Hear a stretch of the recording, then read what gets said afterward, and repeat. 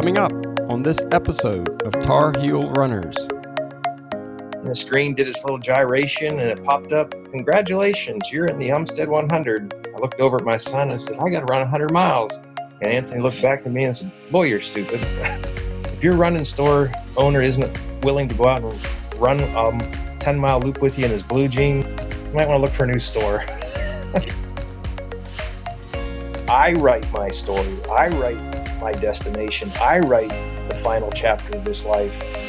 And that's the same for everybody. We all have some mental image of ourselves that sometimes somebody else put on us. You decide if you accept that mental image. But don't limit yourself because of somebody else's words.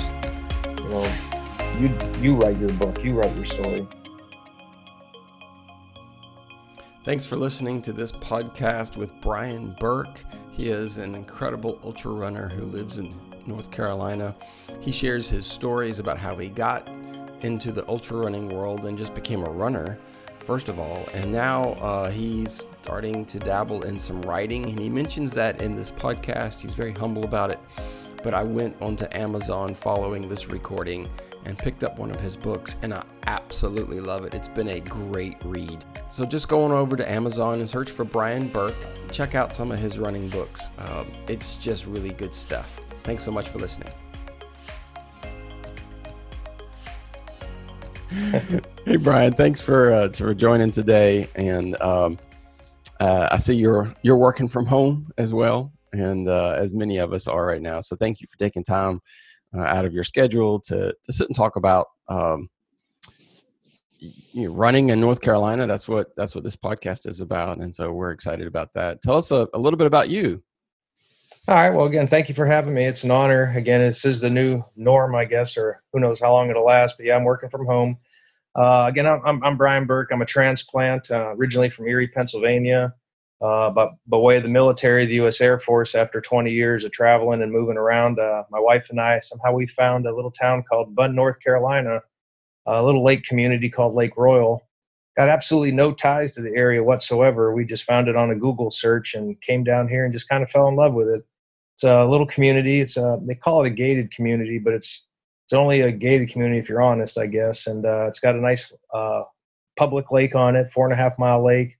But what drew me here was the 65 miles of community roads, which told me I could do a whole lot of running and not get run over much. So we moved down here, I guess, about 4 years ago. And during the work week, I live in Richmond, Virginia, but on the weekends, Bunn, North Carolina's home, Lake Royal's home, and I do a lot of racing and running in Umstead and all around North Carolina. Just fell in love with the state and enjoy Bunn, what's Bunn near? Wake Forest is the closest big town people know about. Okay. Yeah, Rocky Mount, Lewisburg. Okay. I'm not familiar with it. That's sounds like you found a gem. It is. It's kind of funny because it's a lake community that's still semi-affordable. You know, I don't have a lake front home. We got a lake view home. But when I looked, we saw the prices and everything. That's why we bought it ahead of time. I was like, we can't pass this up. And in the 5 years that we've been here, people are starting to find out about the place. And, you know, so far property values are going in our favor. So we're real happy about it. That's awesome. And you get to run a lot. So I'm guessing it's like rural roads and so forth that are around there.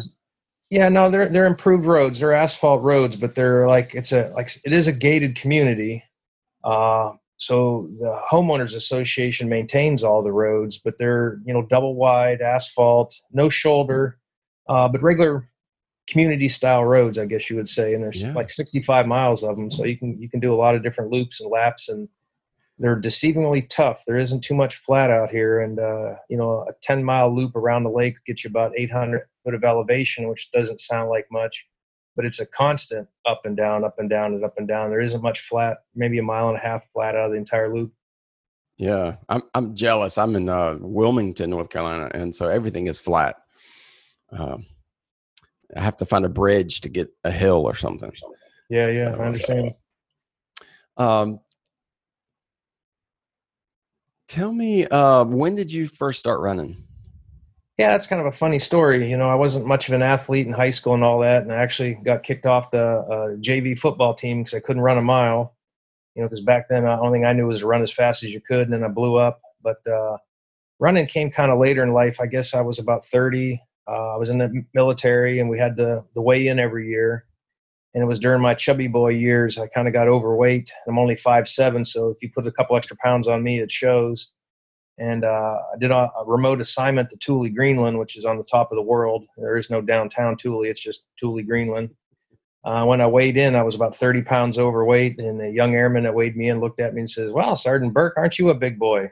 I said, "Dang, that's the first time anybody's ever called me a big boy." And I just said, "I got to get in shape. I'm too young, but yet getting old to be overweight." So I got on the treadmill, could barely do 2 miles. At the end of that year remote, I was getting ready for my first marathon and ran 21 miles on the treadmill. Again, Thule is just about on the North Pole. It's 600 miles north of the North Pole and 600 miles above the Arctic Circle. So the only thing you can do for the majority of the year is run on the treadmill. And I went from 2 miles to almost 21 on a treadmill. That's a long way on a treadmill. That is a long way on a treadmill. Yeah. That started the whole journey. That was 2000, 2001.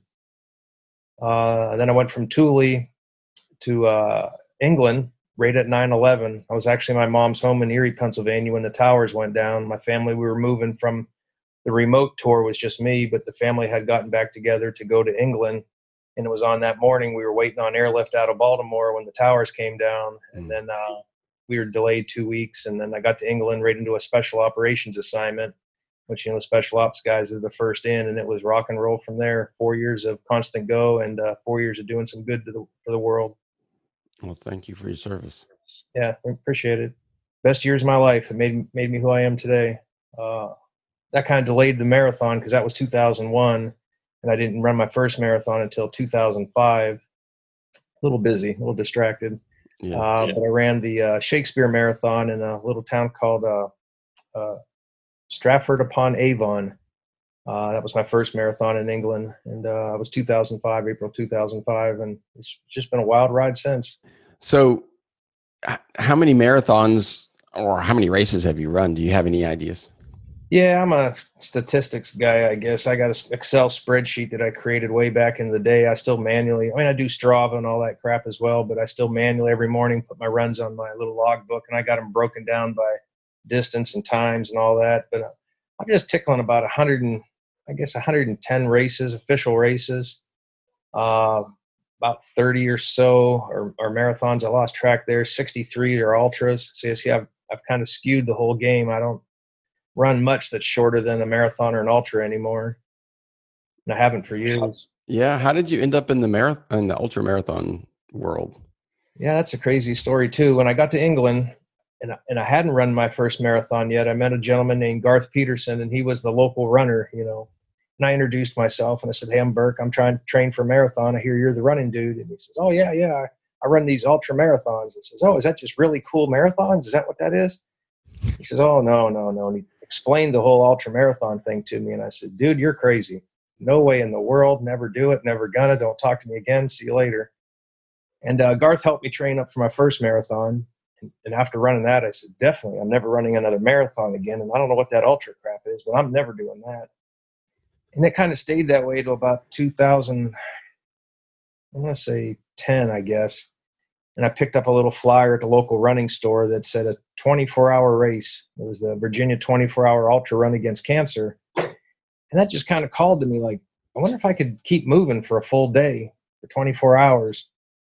So I signed up. My running mentor now, George Nelson, when I asked him if I could get in the race, he said, "Well, if you have the money, I'm happy to take it." I said, "All right." So I showed up at that ultra with absolutely no idea what I was doing, probably undertrained. I just finished I guess it was my third marathon, Richmond, thinking, well, if I can run a marathon, I can keep running all day long. Had no idea what I was doing. Did 52 and a half miles, completely destroyed myself, and then somehow fell in love. 52 miles is still extremely respectable, but I'm sure that was really hard with kind of the lack of training that know about now. Yeah, it's a whole other mindset. Like I said, the race started, and I went out in my normal marathon pace, and all of a sudden people were walking. I was like, wow, these people are walking, and I'm running. And it was like 2 or 3 hours, not 2 or 3 hours, maybe an hour in or something. And all of a sudden I was on the leaderboard because I'm still running, and I'm running at, maybe a 4 hour marathon pace, and I'm passing people and my name's climbing up the running board. And I'm thinking, I'm going to win. I'm going to win. Holy crap. I'm going to win this race. And then at about the 5 hour mark, the wheels came apart. I realized that I had no idea what I was doing. And then it became a battle of survival, but then learned the whole run walk routine, how you got to fuel yourself, how you got to take care of your feet, clothing. I had never had a blister one through marathon training. And at that ultra, I just destroyed my feet. They looked like hamburger. It was just terrible. It sounds like it. Oh, geez. But it was a learning deal, and it's a different culture. But even leaving that race, I said I would never do it again. And then I signed up the next year, and then I signed up for another ultra, and that was almost 20 years ago. Here I am again. Yeah. Yeah. Wow. That's crazy. That's awesome. And this year you were signed up for, was it Umstead you were signed up for? Yeah. In 2020? Yeah. That was going to be my third Umstead. And that was my first 100. I think it was 2013 is when I ran it for the first time. And, it was a natural progression from the 24-hour races, drinking the Kool-Aid, to then the 50Ks. Then I worked myself up to like 50 milers. And I still thought, I'm never doing this 100-mile stuff. 24 hours is hard enough. And at that time, my longest run would have been 75 miles, I guess. And I just could not see going another 25 miles. So I'll never do it. I'll never do it. And then two friends had run 100. And I thought, man, if they can do it, I got to be able to do it. And as a joke, we were in Cleveland going to a football game, and the Umstead registration was open for 2013, I think it was. And I said, well, let me see if I can get into the sign-in page. So I got into the sign-in page because they were talking about how hard it was. And I said, well, I'm in the sign-in page. Let me see if I can get a spot. And I threw my name in there, and I thought, certainly it'll kick me out. Any minute now it's going to say, no thanks. I put in my credit card number, and I said, well, let's try this thing. It'll time out any second now, and hit the enter button. And the screen did its little gyration, and it popped up, congratulations, you're in the Umstead 100. I looked over at my son and I said, I got to run 100 miles. And Anthony looked back at me and said, boy, you're stupid. And that was it. It does take a little bit of that for those of us who are in the ultra world anyway. Oh, yeah. That's funny.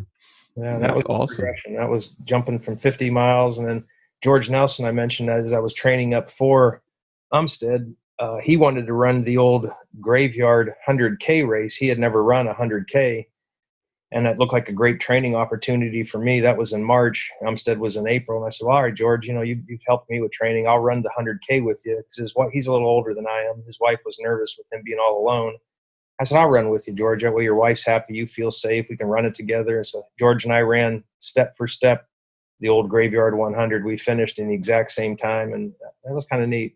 And then it is. I led up to Umstead, and he came out and paced the last lap for me at Umstead for my first time. On that following April, he came out? Yeah, sure did. That is cool. So is he still helping you with your training and so forth? We're still in touch. He's still an important running figure in my life. I probably sounds egotistical to say I'm maybe advanced where he was at, but he's older than me, so he's kind of slowing down. And he puts on the 24-hour race, and he's recently retired, and he's moving to Arizona. So we don't get to run as much together anymore, but we're still in touch. And when I have questions and stuff, I obviously reach out to him. But I think he told me he gave up on the hundreds because just again, there's a point in your life where you say it's just too much abuse. Yeah. But he still does the 24-hour race. It got canceled for this year. Well, not canceled, postponed till November. But we're going to run it in November. But he always runs at least 50 miles at his 24-hour race. And this is I'll say the 15th year, and he's raised a lot of money for the American Cancer Society. So he's done real good in the running community and given back. That's awesome. Yeah. That's fantastic.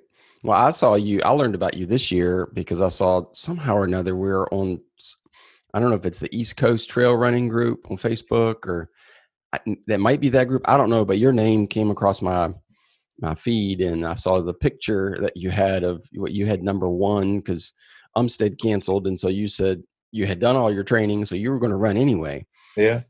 How did that unfold? How did that idea come about? And tell us a little bit about how that idea started. Yeah, as you know, and again, I guess I'm lazy. Um, I don't like the training cycle. Lazy. You run 100 milers. Come on. It's not lazy. Well, you just see a lot of people, they gear up for an A race and they go through a training cycle and then they kind of level out and they get into another training cycle for another race. That's never worked for me. I get lazy, I guess. So I feel like I'm always in a training mode. So I'm always building for something. My big race for this year is Leadville Trail 100. There's a story Mhm. behind that one too. But so I planned the whole year around Leadville, and Umstead's an important race to me as my first 100, plus the community that's involved there. I've fallen in love with the community. I like the people. I like the race, and I just wanted to run it again. So I said, well, Umstead's a good training race for Leadville. So I'm doing all of this training, and then it was I've trained for Umstead and I'm training for Leadville. They can cancel it if they want. I'm running something. Uh, and I'm somebody who's got to have a race on the calendar. If not, I grab a box of Twinkies and ho-hos and I'll be happy to sit on the couch. So with Umstead kind of going away, I said, I got to have a benchmark to shoot for. And it was, well, I got this lake community. It's a 10.25 mile loop to do a lap around the lake from my house. And I said, why don't we just do it there? And I actually invited a couple other folks to come out and run it with me. But then in the preceding days, as the virus got more out of hand, so I didn't feel comfortable with inviting anybody down. I didn't feel comfortable with breaking the rules about, gathering. So we kind of had to turn them away. And they did their own 100-mile race up in Virginia Beach. Uh, so I just wanted to get into miles. And then as I posted it, and again, sometimes I post on the internet just to keep me accountable to myself. So when I said, "Hey, folks, I'm running 100 miles. Hold my Gatorade," it made me accountable to do it, and it was tough. Who did you find? What I mean, since those folks couldn't come for social distancing reasons, and at that point we really weren't sure about a whole lot of what those rules and stuff needed to look like, just to keep everyone safe. Um, so I'm guessing family helped out. Were there neighbors that kind of came out and cheered you on? And what was that? What was that like there in your community?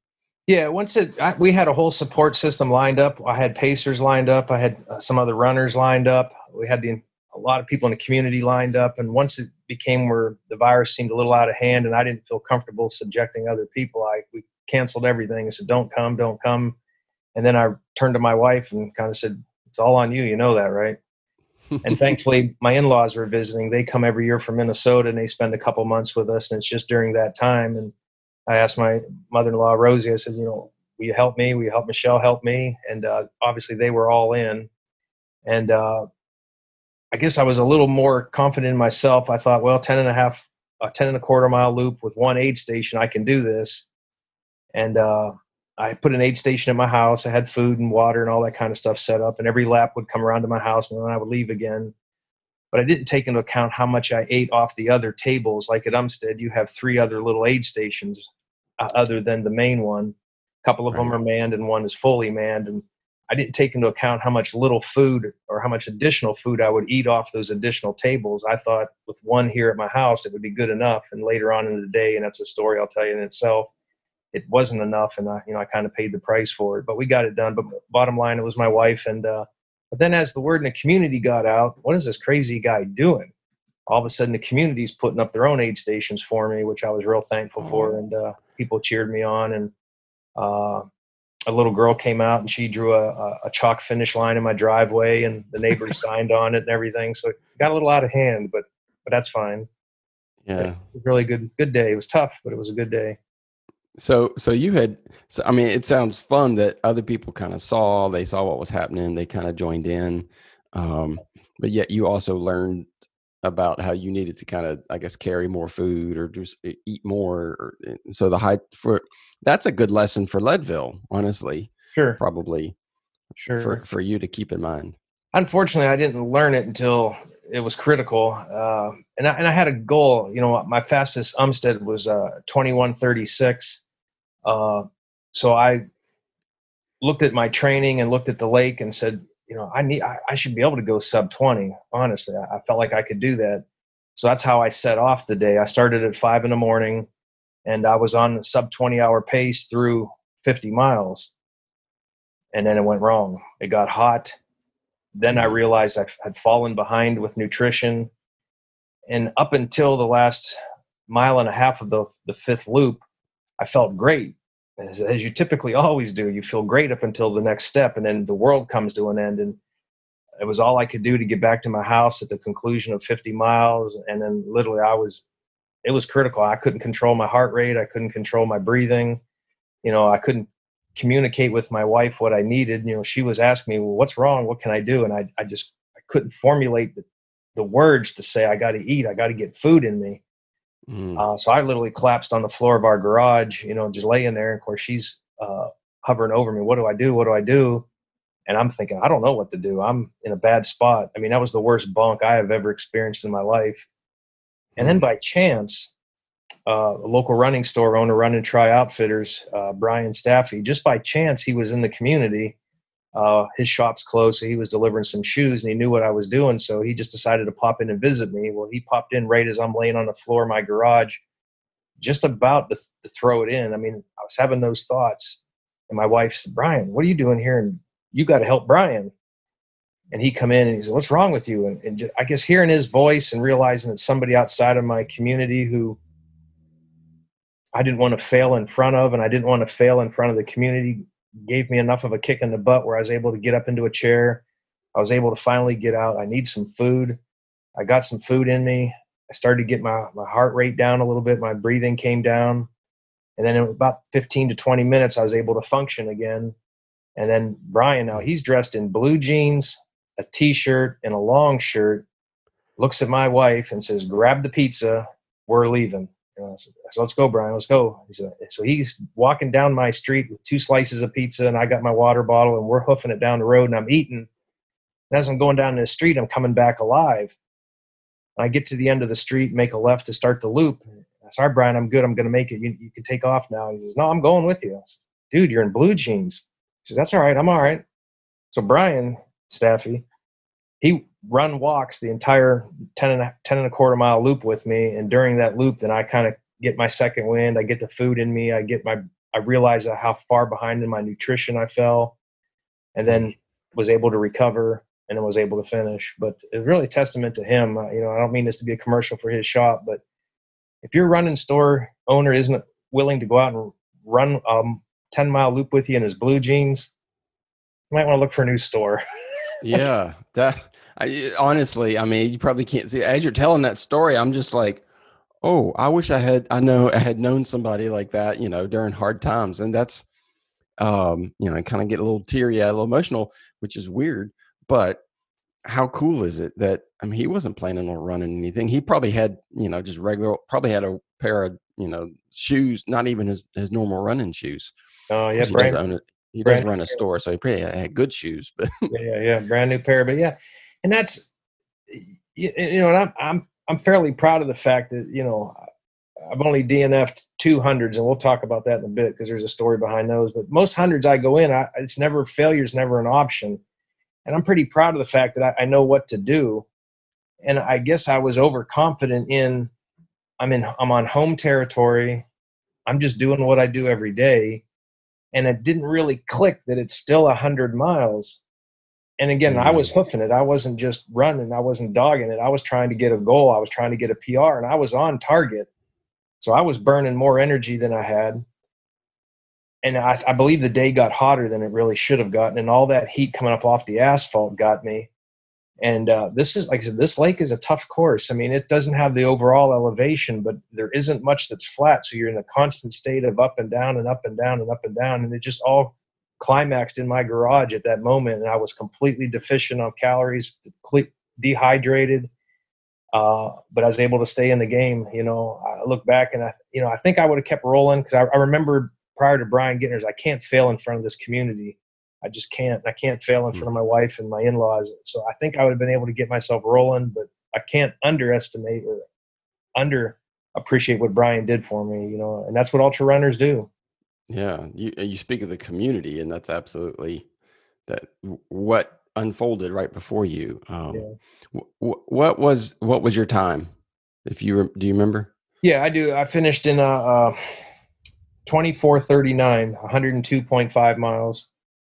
That is fantastic. Yeah. And that's, Um, and again, I'm pretty proud of, in most hundreds, I don't spend very much time off my feet. I mean, my pit stops is I grab and go, and that's where I was at up to the 50 point. So after the collapse, I would come in and I would sit and I would get a good solid food in me. So again, that's still a decent time, but I see the effect mhm. that's slow for me, but I realize where I came from, and, I'm happy with it. It was well earned. You talked about the DNFs from other races, and what did you learn from that? What were the takeaways from those things? You Yeah. said there was another story there. Yeah. The other Leadville's my race, I guess. Somehow I've fallen in love with that race. I wrote a book about the race, a fictional story about it. So all the research and all the hours I put in learning about Leadville, the Leadville community, the Leadville story, the race itself, the course, all the details. And then I went out and ran it 2 summers ago. And that was my first DNF at 100. Now I'm an East Coast guy. Leadville's a monster. It's all above, majority's above 10,000 feet. You got Hope Pass Mm. to deal with. And I trained and I trained and I trained, but I think I relied too much on my experience. I said, hey, I'm normally finishing 21 hours. I got 30 to do Leadville. I'll crawl in at 29:59 and be happy. There's nothing that can get on the East Coast. There's nothing you can do to get ready to face Hope Pass with 40 miles on your legs. And Hope Mm. Pass is a 3,600-foot climb, which is almost straight up, a 3,600-foot descent, just to turn around and do it all over again. So you're, in 20 miles, you're climbing up and down almost constant. And I was an hour and a half to the good on all the cutoffs until I faced Hope Pass, and Hope Pass ripped my heart out. I just could not move fast enough. I didn't eat enough. I realized that. I was following my normal East Coast thing. Everything was clockwork, like East Coast. Give me this, give me that, give me this. And I felt great up until about 100 yards up Hope Pass. And then again, the world was coming undone, and there was nothing I could do. Hopeless aid station was, 2.5 miles in front of me, and there was just no way to recover and climb. I just couldn't move fast enough. And then on the backside of Hope Pass, it's real steep, it's real narrow. I got Mm. behind some people. Uh, Sometimes when you're fatigued, the decisions you make, you don't realize in the moment, or you're taking the easy way out. I was happy to fall in line when I should have passed people and got moving. But it was the fatigue telling me, you don't want to be that guy. You don't want to be the guy bombardiering down a hill and taking risks around people, or not pushing people out of the way, but passing people. You don't want to be that Mhm. guy. Well, that was fatigue telling me to take the easy way out. Now, when I look back at it, I was like, I lost so much time on the backside of Hope Pass. I should have blasted past when I could. I should have took Mm. advantage of the downhill, and I made mistakes. And still, I missed the cutoff by seconds at Twin Lakes. Mm.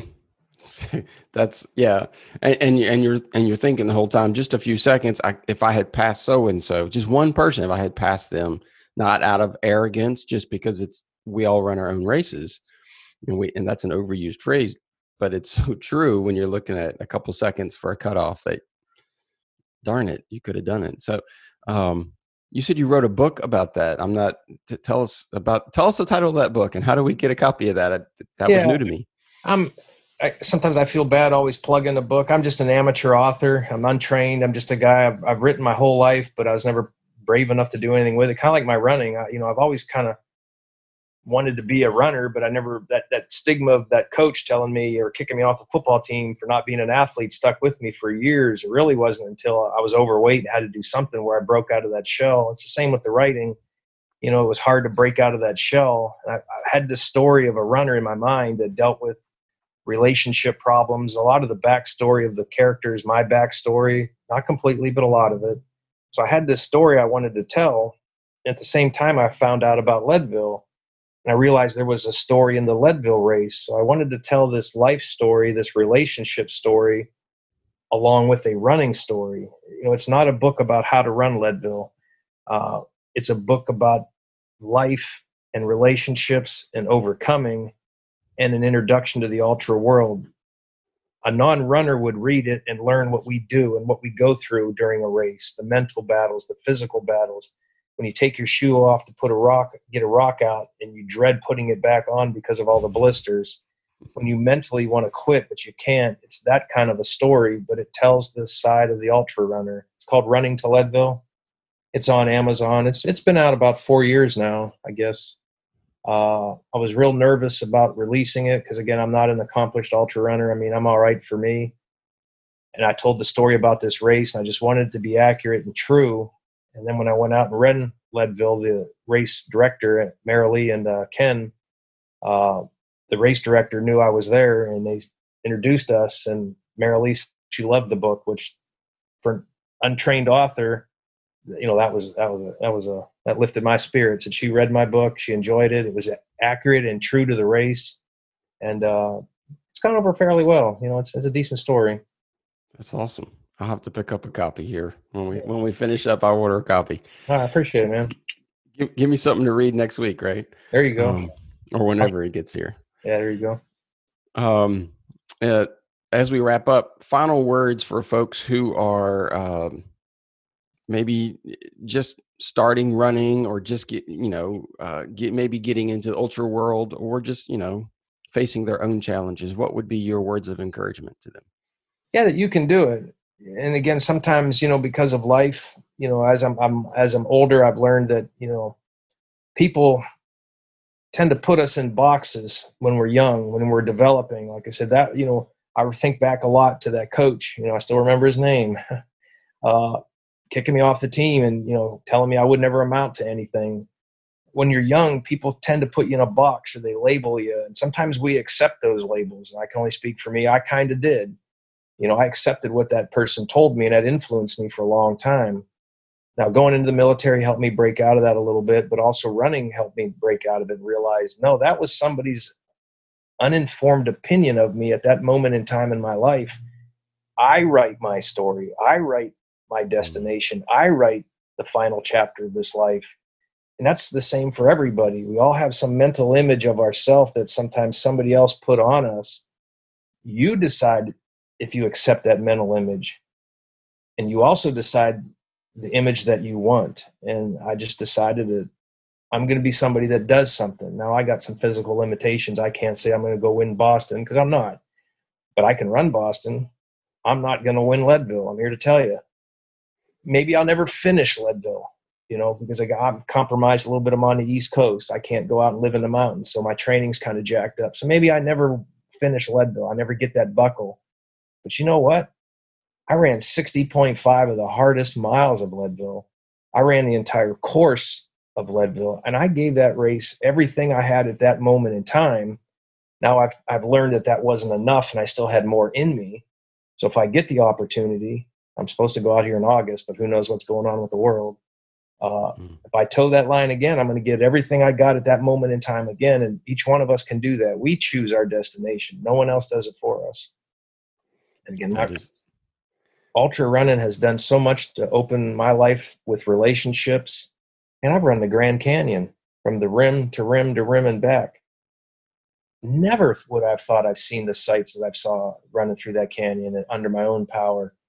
And meeting the people, relationships, I've got real good running friends that, honestly, I spend more quality time with them than I might with my wife. Because when you run a 100-mile race together, George Nelson, step for step, for it was 12 and a half hours, that's some quality time that you get to talk about life and truly get to know people.